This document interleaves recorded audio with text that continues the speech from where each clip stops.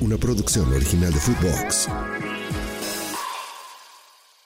Esto es La Fantasmagórica, un podcast con el fantasma Nacho Suárez, exclusivo de Footbox.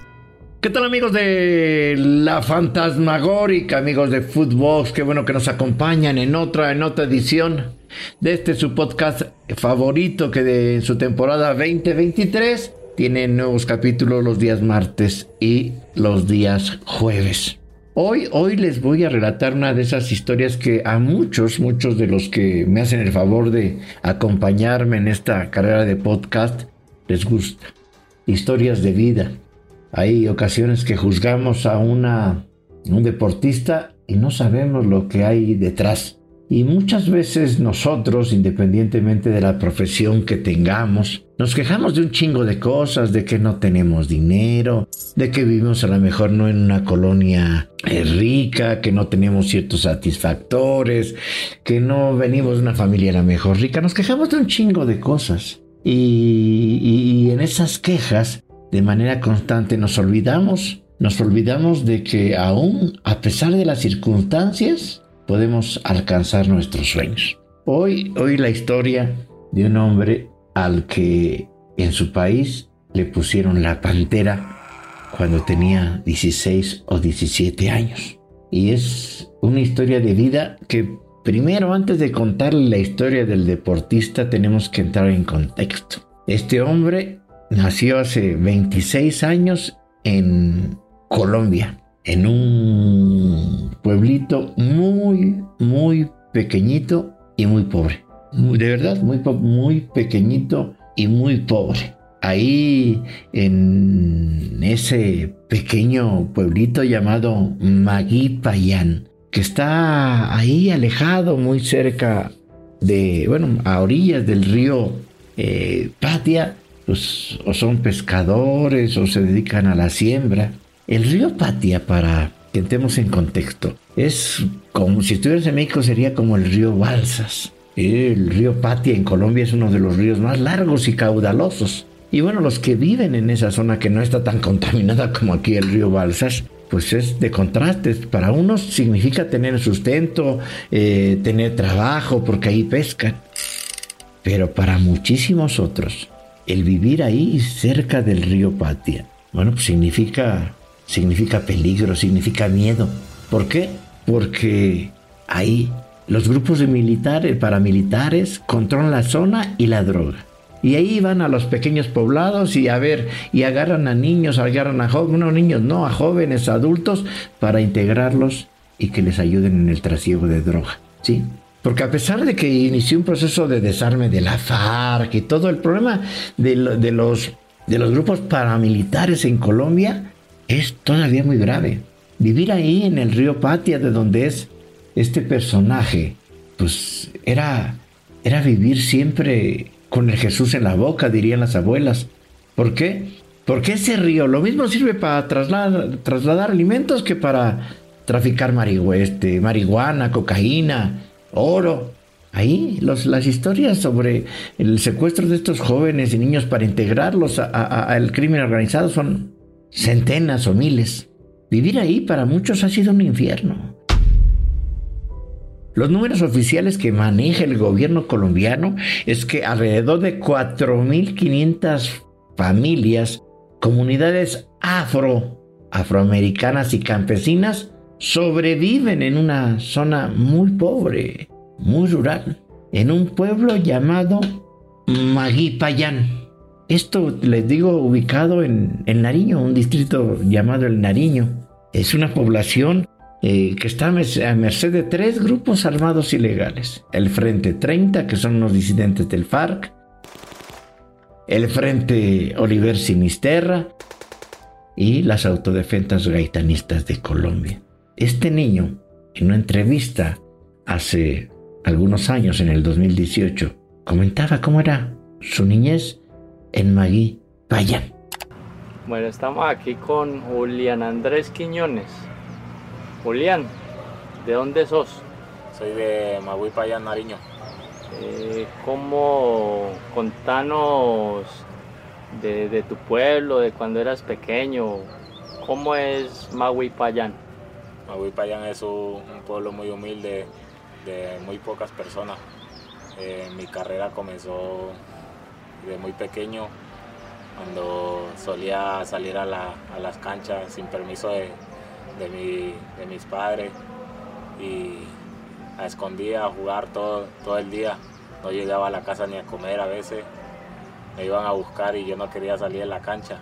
A veces se me rompían las pantalonetas y todo, y mi mamá tenía que remendarla para poder seguir jugando, ¿no? Con mis amigos siempre en las canchas, en el pedazo de cancha que teníamos, o en las calles, jugábamos descalzo y esa era nuestra felicidad.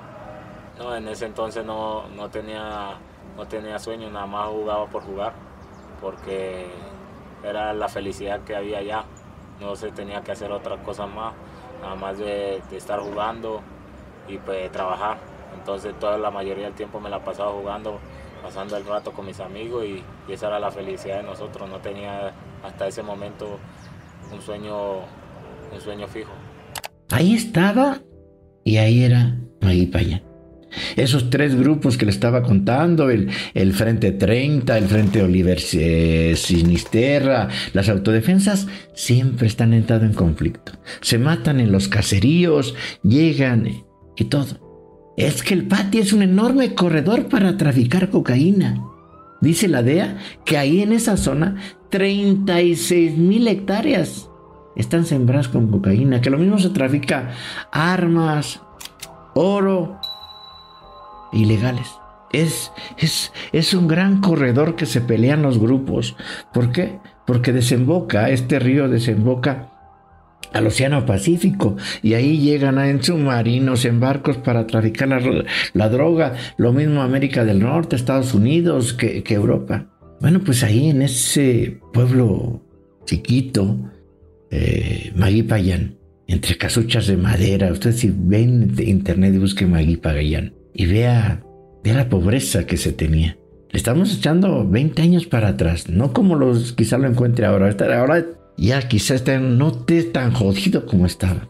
Bueno, pues en aquel tiempo, imagínese corriendo junto al río, una decena de niños festejando quizá algún gol, improvisando la portería con ramas de los árboles. Sí, los más niños a esa edad, a los 6, 7, 10 años, pues todavía podían jugar y soñar, porque a esa edad son demasiado jóvenes para ser reclutados por los paramilitares. Hace 20 años, uno de esos niños se llamaba Julián, su madre Gloria, y ella hacía milagros para darle una vida mejor a él y a sus 3 hermanas. Mi familia está conformada por mi mamá, que siempre ha estado conmigo, mi abuela, que ha sido como mi padre. Ellas dos son las que me han sacado adelante, y están mis 3 hermanitas, y por supuesto mi hija, y a veces mi familia que está conmigo siempre me apoya, pero más que todo los que mencioné en un principio, esos siempre han estado conmigo, y en las buenas y en las malas, y son los que nunca te van a dejar de apoyar. El padre de Julián se fue, digámoslo así, se fue. Y solo quedó su mamá, su abuela, para sacar a él y a sus hermanas a flote. Las mujeres no se rindían a pesar de todo el miedo, del pavor, decidieron rendirse. Tenían que sacar adelante a sus hijos y a sus nietos y decir, chingue su madre, hay que salir de aquí, porque aquí van a venir y van a llevarse a nuestras niñas, van a llevarse a Julián, lo van a hacer miembro de alguno de estos grupos. Tenían que salir de ahí si querían una vida mejor. Y ahí, en esa ciudad, mientras la madre y la abuela pensaban cómo salir de Maguipayán, pues este niño jugaba fútbol, ya nos contaba cómo era, un pueblo chiquitito. A veces no iba ni a comer porque soñaba con jugar fútbol. Yo creo que en su inocencia no pensaba que a él no se lo iban a llevar los paramilitares. Afortunadamente tuvo que venir un cambio radical. Finalmente la madre encontró un trabajo en Buenaventura, que es uno de los puertos principales de Colombia y uno de los 10 principales de toda América. Y ahí había conseguido trabajo. Y ahí se fue el niño Julián, su abuela y sus hermanas. Y ahí a estudiar, a chingar en la escuela, porque decía su mamá, el fútbol no te va a llevar a ningún lado. Pero aún así dijo, pues si te gusta, lo metí en una escuelita que se llamaba el Fluminense. Sí, era de alguien que admiraba al equipo brasileño. Y ahí en Buenaventura tuvo su primer contacto con lo que es el fútbol organizado. No pasó desapercibido. Dijeron, este cabrón juega muy bien. Pero hay que irse a otro lado. Aquí en Buenaventura no, que se vaya ahí a Cali, donde está el Deportivo Cali, donde hay más equipos. Este tiene futuro. Un primo de él dijo, sí, te voy a llevar. Sí, y se fueron a Cali. Agarraron un camión y muchas horas para llegar a Cali. No iban a las fuerzas básicas de Cali ni ningún otro equipo profesional. Su primo, el primo de Julián, decía, hay una escuela, hay una academia que se llama Fútbol Paz, Fútbol Club. Y ahí no solamente preparan futbolistas, los entrenan de manera casi profesional. También les dan comida, casa y les dan escuela. Si te quedas, a lo mejor tu mamá no te va a decir nada y te va a dejar quedarte. Yo creo que era la mejor manera, porque en el Deportivo Cali y todo no tenían a lo mejor tenían casa club, pero no los dejaban estudiar. Y llegó a esa academia que en el 2008 un médico veterinario zootecnista de nombre César Valencia había puesto en marcha. Él era veterinario porque no pudo ser futbolista. Sus padres, como quizá los de ustedes, los míos o los de mucha gente, dijeron, a ver, cabrón, o te pones a estudiar o la escuela. Y había que elegir la escuela. ¿Por qué? Porque es mucho más segura, es mucho más, corres muchísimo menos riesgos.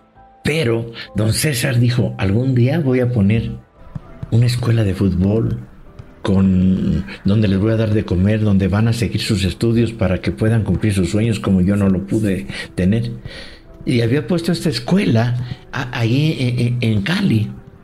Esta academia tiene hoy un lema que todavía dice ahí, futbolistas entrenados para la vida. Y don César sabe muy bien que todos los jóvenes que llegan a una academia logran ser profesionales. No, esos llegan la mínima parte.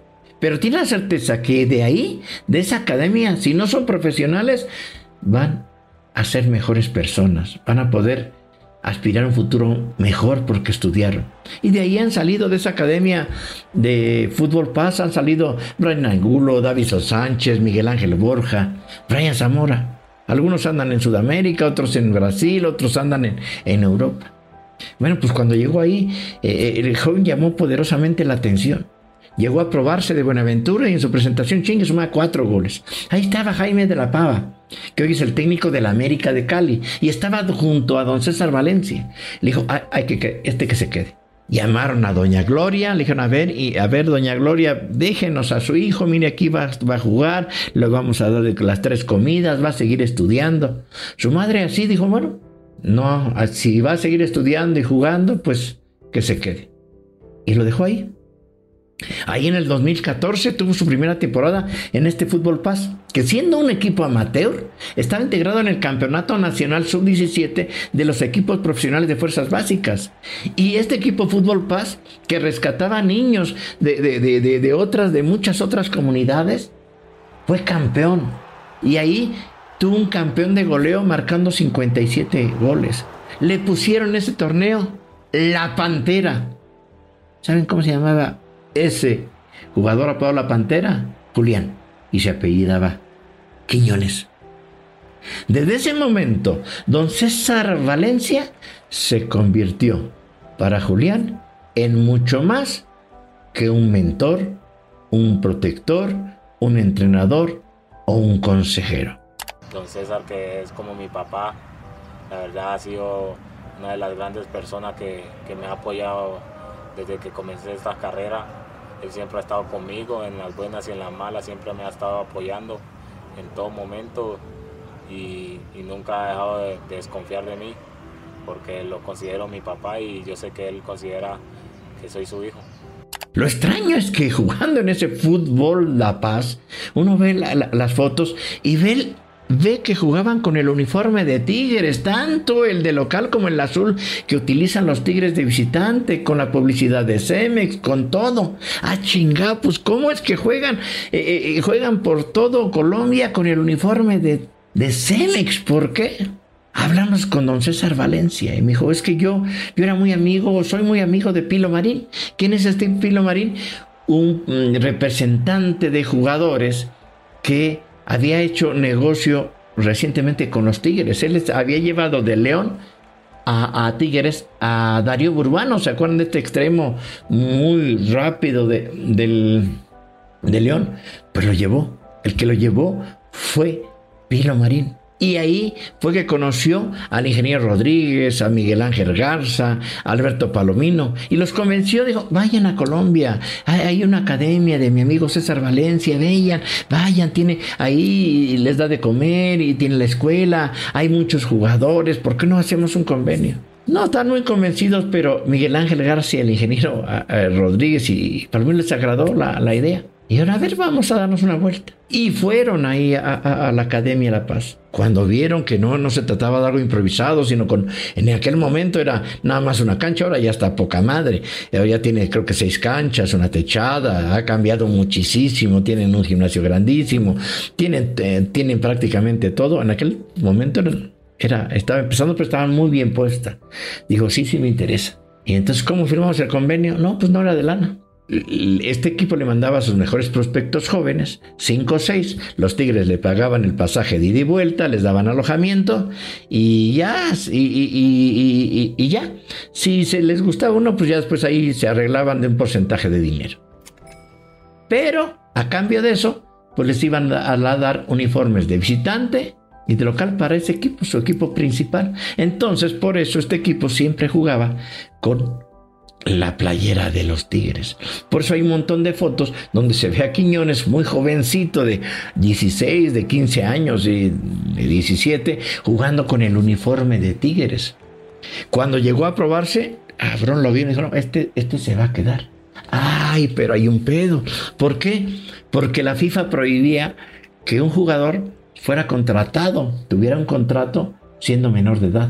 Y a Julián Quiñones, cuando llegó a Tigres y lo querían, le faltaban 6 meses para cumplir los 18 años. Entonces había que evadir y darle la vuelta al reglamento de FIFA. ¿Qué hizo Tigres? Dijo, pues lo voy a traer como invitado nada más para entrenar. Pero para traerlo como invitado tenía que traer también a su mamá. ¿Cómo le hace el Barcelona y todos que llevan a los papás y a todos lo traía como invitado? Pues según no tenía contrato, pero lo trajo como invitado. Doña Gloria le dijeron, la convencieron y llegó a Monterrey, le pusieron un departamento, unas facilidades. Cuando cumplió 6 meses y que ya tenía la mayoría de edad, entonces ahí sí ya procedieron a firmarle un contrato y doña Gloria lo persinó y se regresó a cuidar a sus otras 3 hijas. Y ahí Julián firmó su primer contrato. Igual que todos los chicos mexicanos, 6,000 pesos al mes y la casa club y las 3 comidas. Ese dinero, esos 6,000 pesos que para usted o para mí puede ser nada, lo mandaba íntegro. Porque ahí cuando estuvo en La Paz, pues le ganó la calentura a don Julián y había embarazado a una novia. Pero en lugar de huir, no, se hizo cargo de los gastos de la niña. Y le depositaba desde ese tiempo, desde que tenía prácticamente 18 años, siempre le depositaba dinero. Y la ve en la medida de lo posible 2 o 3 veces al año. Nunca se olvidó de la responsabilidad para con su hija. Cuando llegó a Tigres, pues su primera temporada le fue muy bien, anotó 15, 17 goles. Y ahí en esa casa club, en donde estaba ahí con los Tigres, empezó a olvidar del vallenato, de la salsa, le empezó a gustar las bandas, porque es un amante de las bandas, de los corridos tumbados, de los tacos. Desde ahí, desde hace casi 9 años, Julián adoptó la música y la comida mexicana. Después, como estaba muy chavito, lo prestaron a Venados. Después lo mandaron a Lobos UAP, donde pues ahí cometió unas pendejadas, esas pendejadas que cometemos todos cuando estábamos chavos, sin disciplinas. Y ya, regresó a Tigres, donde no pudo pasar nada. Empezar porque tenía enfrente a Guiñac y porque también tuvo una operación. Se rompió ligamento cruzado, estuvo parado casi un año. El resto de la historia de Julián Quiñones con el Atlas, bicampeón, ya la conoce. Han pasado ya casi 9 años. Aquel niño que nació y creció a orillas del río Patia, que se libró de ser reclutado por los grupos reguilleros, ya no está solo en México. Desde ese tiempo ya está acompañado. Su corazón le pertenece a una mexicana, una esposa regia, y esperan una niña que será mexicana. Y eso fue lo que le dijo Julián Quiñones, la Pantera, a Néstor Lorenzo, el técnico de Colombia, cuando le habló hace mes y medio para decirle si podía convocarlo. Le dijo: no, tengo aspiraciones de representar a México, aquí me voy a quedar. Ya, los papeles de la naturalización ya están en su etapa final. Pronto será mexicano, legalmente mexicano, y por lo tanto un legítimo aspirante a representar a la selección mexicana. No, pero no se vayan con estupideces de que estamos promocionando a Julián para la selección. Con Julián en la selección, sin Julián en la selección, con 11 naturalizados o 20 naturalizados, la selección mexicana no va a ser campeona del mundo en el 2026. Olvídense de eso. No va por ahí. La intención de este podcast es contar esta vida de éxito. ¿Por qué?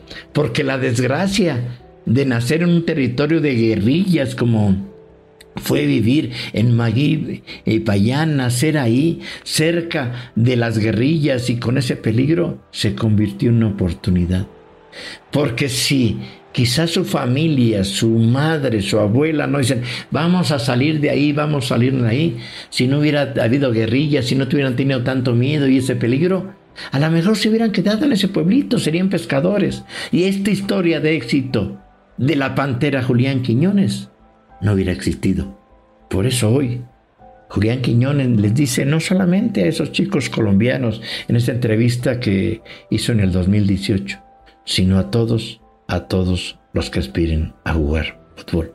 Esto dijo en aquella entrevista en el 2018. Esto del fútbol no es fácil, siempre hay que dar día a día lo mejor de sí, con mucha disciplina, con mucha humildad y siempre entregarlo todo y nunca olvidarse de Dios, porque Él siempre está para ustedes, no lo olviden. Una desgracia se convirtió en oportunidad. Esta es la historia de la Pantera, una historia de guerrilla y goles. Julián Quiñones, de colombiano a mexicano. Esta fue La Fantasmagórica. Hasta la próxima. Esto fue La Fantasmagórica con el fantasma Nacho Suárez, podcast exclusivo de Footbox. Una producción original de Footbox.